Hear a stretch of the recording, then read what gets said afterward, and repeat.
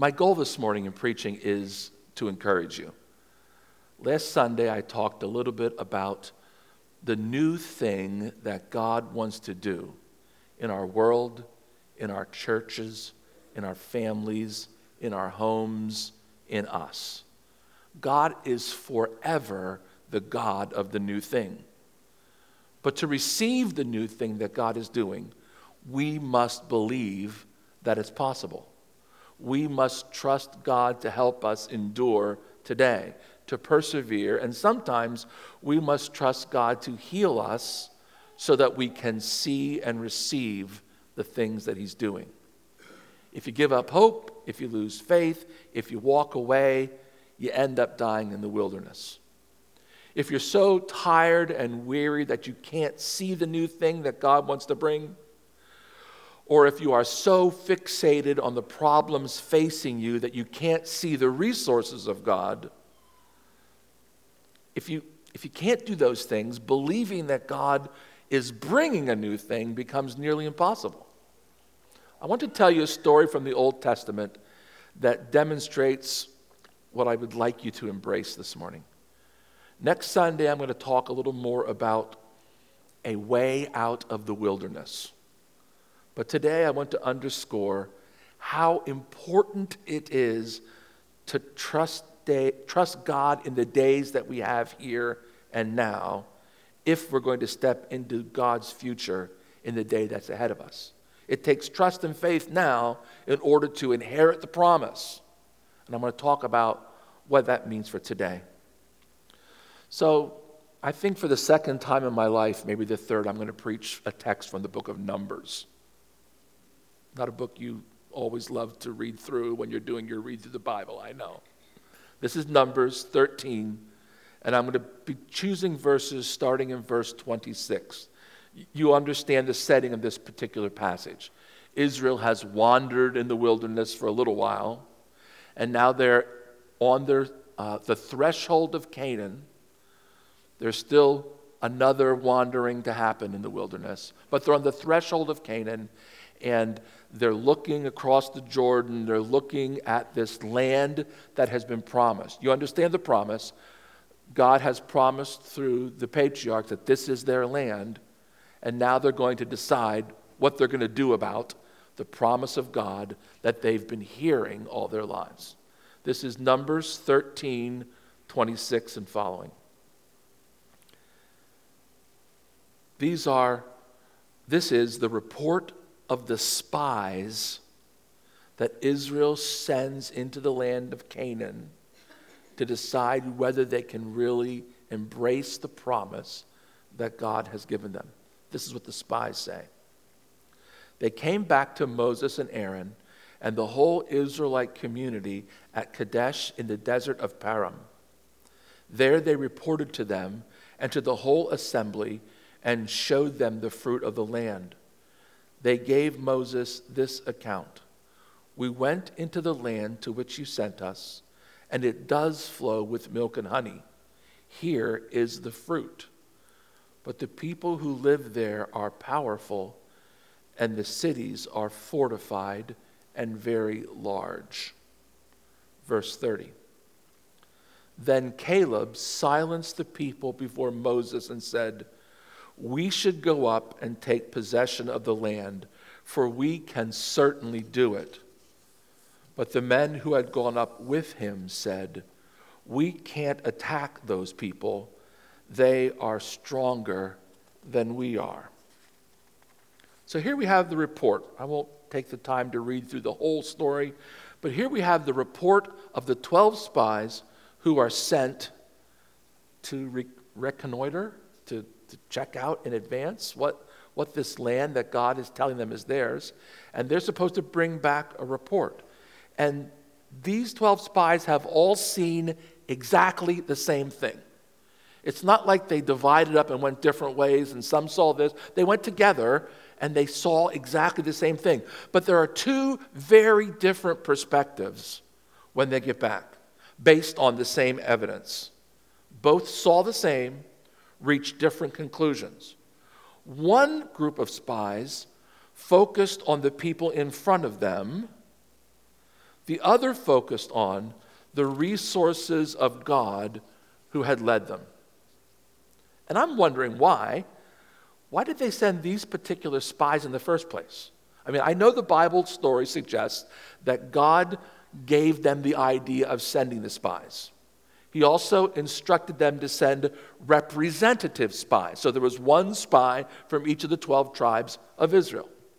Each spy represents his own tribe. And I don't know if those spies represent the perspective of the tribes or not, or if they're just 12 individual guys. I don't know that. But Moses has given the 12 spies very specific instructions. He says, go to Canaan and find out what is the land like. What are the inhabitants like? Are the cities walled or unwalled? Fortified or unfortified? What kind of soil, what kind of dirt is there? What kind of trees, what kind of fruit grows there? In fact, bring back some of the fruit so we can see it and taste it. But if they only grow sour grapes, what's the point, right? What's the fruit taste like? And so the spies go out and they spend 40 days investigating the land. And then they return, fruit in hand. And the people assemble, the Israeli National Convention ensues, and the spies report. The land is great. It is a land flowing with milk and honey. Here's the fruit of the land. The people taste the grapes, presumably, and it must have been good grapes. But the spies, most of them say, the people are powerful and big. Some look like giants to us. We felt like tiny little grasshoppers before them. And when the people hear this dismal report, they cry and they wail in discouragement and disappointment. There's an excellent land there, but we have no way, no means to enter it. Essentially, what we have is a vision of the future and no way to get there. We can see what's desirable. We just can't figure out how to get there. And I think that perhaps some of us feel that way right now. We may believe that God has a new thing for us, that God is doing a new thing. We may even have some idea what the new thing might be or might look like, but we just don't see any way of getting there. We are perhaps too tired and worn out. We are too depleted, or the obstacles are overwhelming, or our families are broken. We don't have the resources we once had, or our friends are missing, or the reasons we have trouble believing that God's new thing is not accessible to us are limitless. I mean, we probably have as many reasons why we can't get there from here as we have people here. But the very first step in entering the land for Israel, and the very first step in finding the new thing that God wants to do for us, is to believe that it is possible for God and us together to find the way. You have to believe that. You have to believe that with the power of God and your cooperation with His grace, it is possible for you to find a way. You have to believe that you can arrive, that you can recover, that the promise of the new day really is for you, and that God will make it possible for you to arrive there if you are ever going to arrive at all. What you can't believe, you won't likely receive. Which is why Moses and Aaron fall flat on their faces when Israel starts to complain after hearing the report of these spies. They're crushed. Moses and Aaron, here they are trying to lead these people, and the people are complaining and they're grumbling. You've heard this kind of laundry list of Israel's complaints before. We should have died in the wilderness rather than being destroyed by the sword here at the edge of Canaan. Why couldn't we have just stayed in Egypt? Why can't we go back to the way things used to be? Why can't we return to a normal, predictable way of life? Fortunately for Israel, the spies who can't see God's provision are not unanimous. Two of them, Caleb and Joshua, bring a dissenting report. Two of them, Caleb and Joshua, bring a different report. And I would suggest that you might take a moment here to reflect on the fact that the majority is not always right, and also to remember that the kingdom of God is not a democracy. We do have a king who has an opinion, who has a way, and you can try to vote him out of office if you want by choosing your own way. That election has no power. Jesus is king and will be king, right? So reflect on that when you think about how are we going to make the decision and which way to go and how to get there. There's a king who has an opinion and who has resources to take us in the direction that he wants us to go. And we would do well to pay attention to that. Two of them, Caleb and Joshua, bring a dissenting report. Here's the alternative report in Numbers 14:7. Caleb and Joshua say, "The land we passed through and explored is exceedingly good. If the Lord is pleased with us, he will lead us into that land, a land flowing with milk and honey, and will give it to us.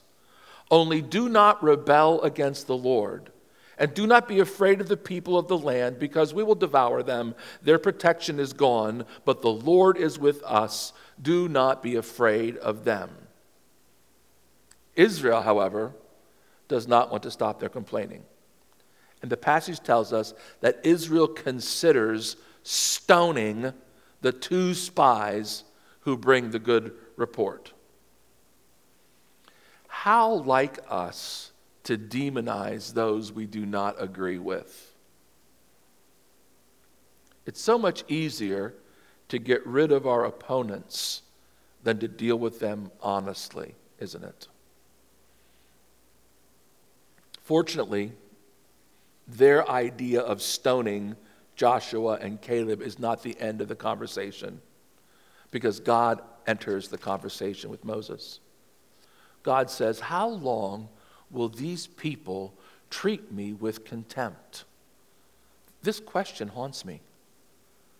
I wonder, who is treating God with contempt today? Who is treating God with contempt by not trusting him to keep his word? And what does it mean to treat God with contempt? I mean, to receive the promise of the Lord, to see the promise, but to be unwilling to believe that God can deliver the promise? That feels like the opposite of faith to me.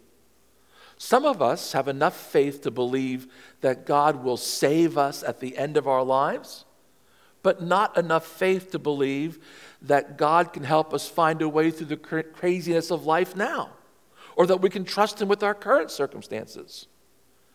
One kind of faith is faith for dying. The other kind of faith is faith for living. And we're going to be treating God with contempt unless we have faith for both, to believe that he will make a way for us and deliver his promise. Do you have faith for living?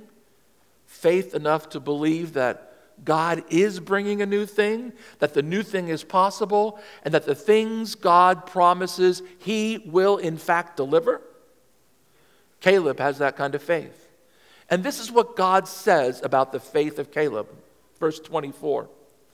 "But because my servant Caleb has a different spirit and follows me wholeheartedly, I will bring him into the land he went to, and his descendants will inherit it." The rest of Israel, other than Joshua and Caleb and their families, they're not going to see the promised land. But the two spies, the minority report, God embraces their vision and their trust in him, and they will be the ones and their children to receive the promise of God. God doesn't miss this kind of faith. He sees this. He understands this. This is the kind of faith that stands strong in the face of opposition. This is the kind of faith that's rooted in a trust in God's promises. This is a kind of faith that pleases God. I probably should add one small disclaimer to all of this. The faith of Caleb and Joshua is not based in their opinion or in their evaluation of the land that they saw. Their faith is based on the promise God made through Moses and Abraham and Isaac and Jacob. It's based in the character of the God they serve. They know God and he's reliable. They see the land and it's good. And they can put together the fact that this good God would give them a good land according to his promise. And because they trust the character of God, they trust his ability to inherit the promise and to make them heirs of it. There's a difference between trusting God based on what I see and trusting God based on what I know of him. I mean, Caleb noticed that the people in the land were really, really big. Caleb noticed that the cities were fortified. It doesn't specifically say this in the passage, but I have to believe, because of the geography, that they walked by Jericho, that they saw the walls of Jericho when they were doing this spying. They noticed how fortified the cities were. But the conclusion that Caleb and Joshua draw isn't, well, it's not even based on what they saw.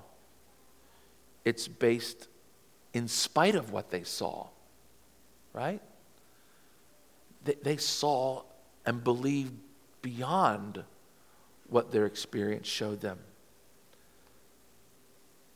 I think that if, like Caleb and Joshua, we can have an understanding of the true power of God, that we will not get confused when it comes to receiving his promises.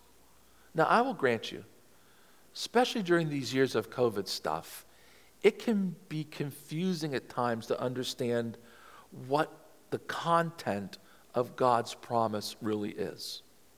I mean, some Christians believe that Christians should never get sick. And they want to take it on faith that Christians won't get sick. But not getting sick isn't something that God promises us. In fact, in James, he tells us, if you do get sick, do these things. So he anticipates that we will get sick. We know that Christians aren't exempted from physical death while in this body of flesh. In Hebrews 9:27 says, just as people are destined once to die, and after that to face the judgment, so Christ was sacrificed once to take away the sins of many. We may want to believe that we'll never die of an illness, but Scripture teaches us otherwise. Some people want to believe that Christians will be exempt from suffering and complex problems in this life. But we know that the road that Christians travel pretty much resembles the road that others travel, and on top of that, we're invited to pick up crosses on that road. So we know Christians are going to have difficult days in this life. When Christians try to hang on to promises that are of their own invention, there's difficulty there. We have to make sure that the promises to which we are attaching our trust and hope are the actual promises that God has given us. And the actual promises are, see, behold, I am doing a new thing. The promise of Scripture is that if we will be light and salt in the world, that when we go to give a defense of our faith, that the Holy Spirit, in the hour that we have to speak, will teach us what we have to say. That we can trust the work of the Spirit to enable us to be his light in this world. Those are the actual promises that we have. And God has made many similar promises to us. And I think it's just as disappointing to believe too little as it is to believe the wrong things.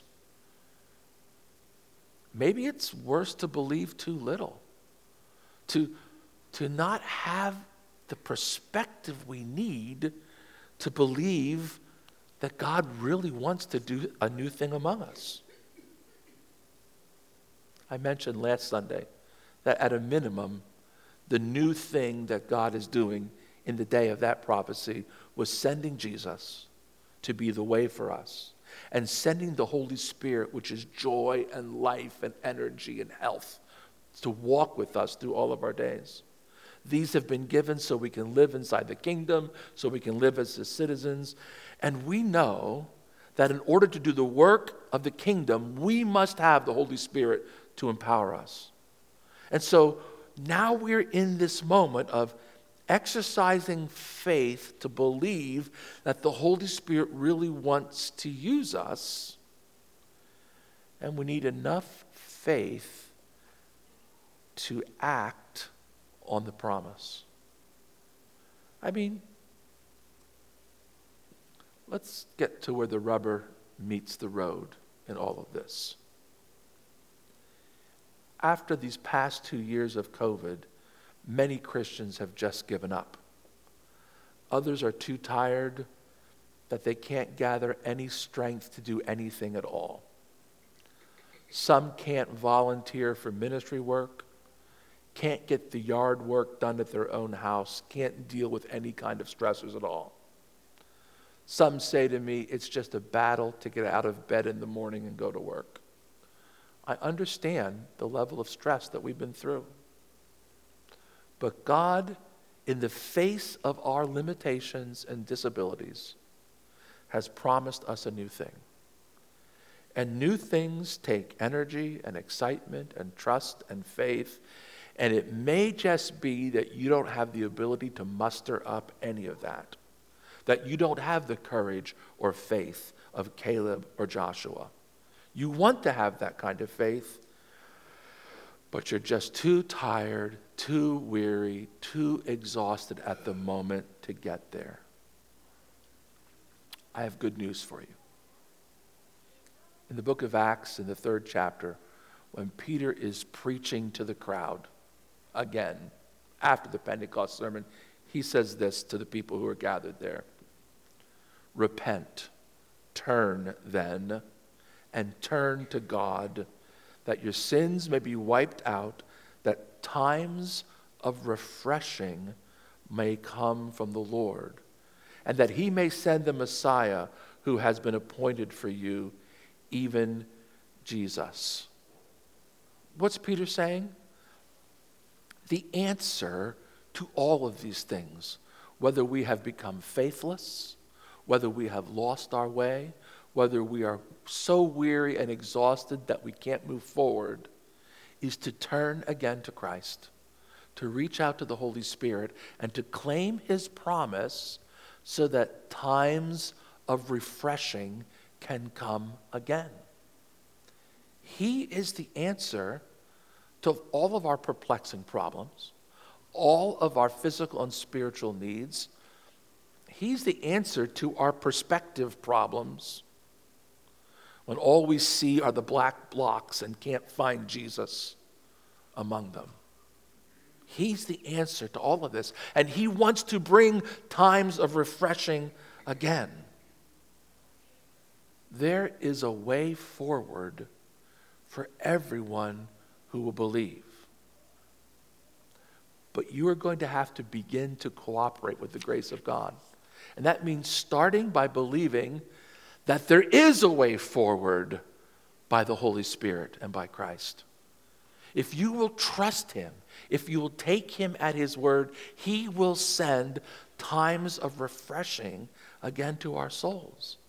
And he will renew us, and he will restore us and enable us to walk into the future that he is preparing for us.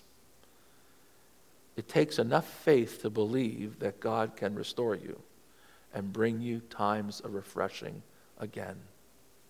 so that you can cooperate with your own recovery.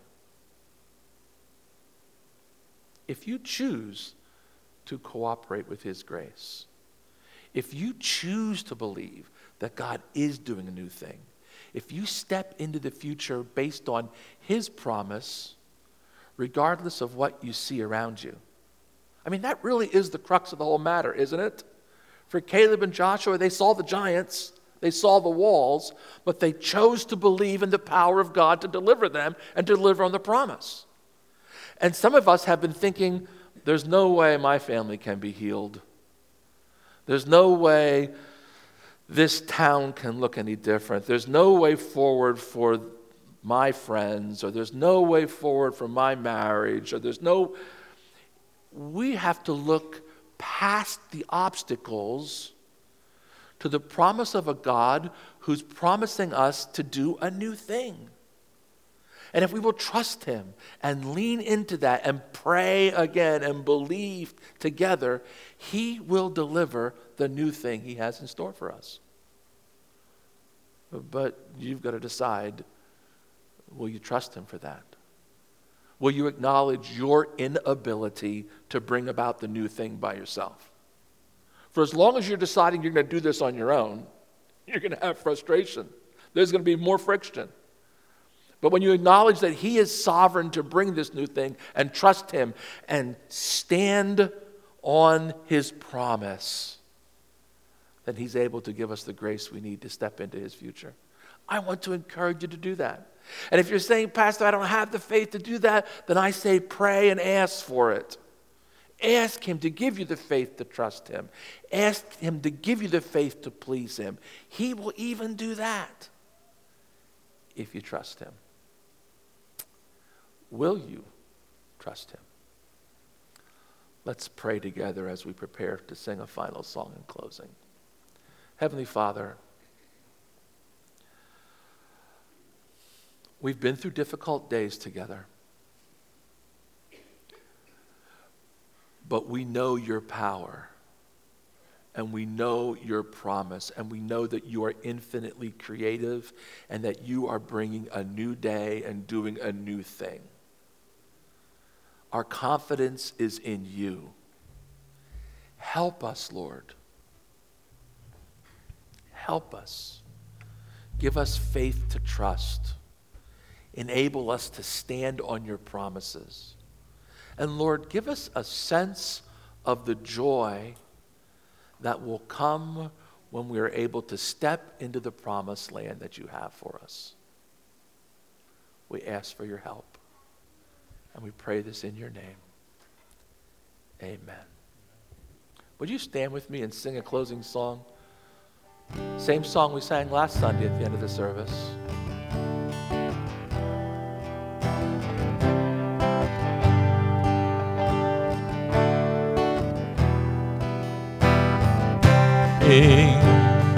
The same God who never fails will not fail me now. You won't fail me now in the waiting. The same God who's never late is working all things out. You're working all things out. Yes, I will lift you high in the lowest valley. Yes, I will bless your name. Yes, I will sing for joy when my heart is heavy all my days. Yes, I will. One thing, I count on one thing. The same God that never fails will not fail me now. You won't fail me now in the waiting.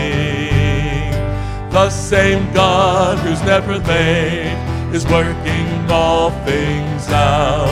You're working all things out. Yes, I will lift you high in the lowest valley. Yes, I will bless your your name.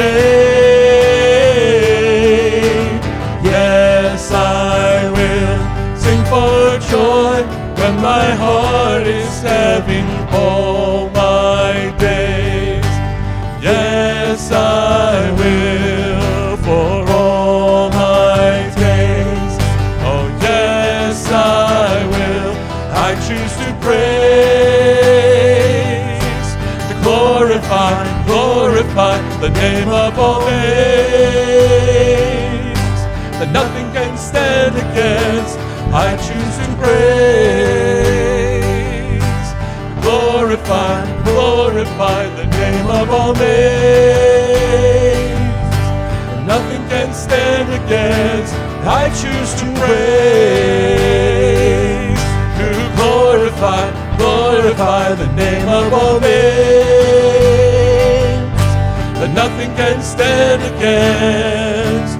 Yes, I will lift you high in the lowest valley. Yes, I will bless your name. Sing for joy. Yes, I will sing for joy when my heart is heavy all my days. Oh, yes, I will for all my days. Yes, I will for all my days. Yes, I will. And now may the Lord grant you faith to trust that He is bringing a new day. May He give you grace to believe that He can take you into that new day. And may He enable you by the power of His Spirit to embrace that new day with joy. To the glory of Father, Son, and Holy Spirit. Amen.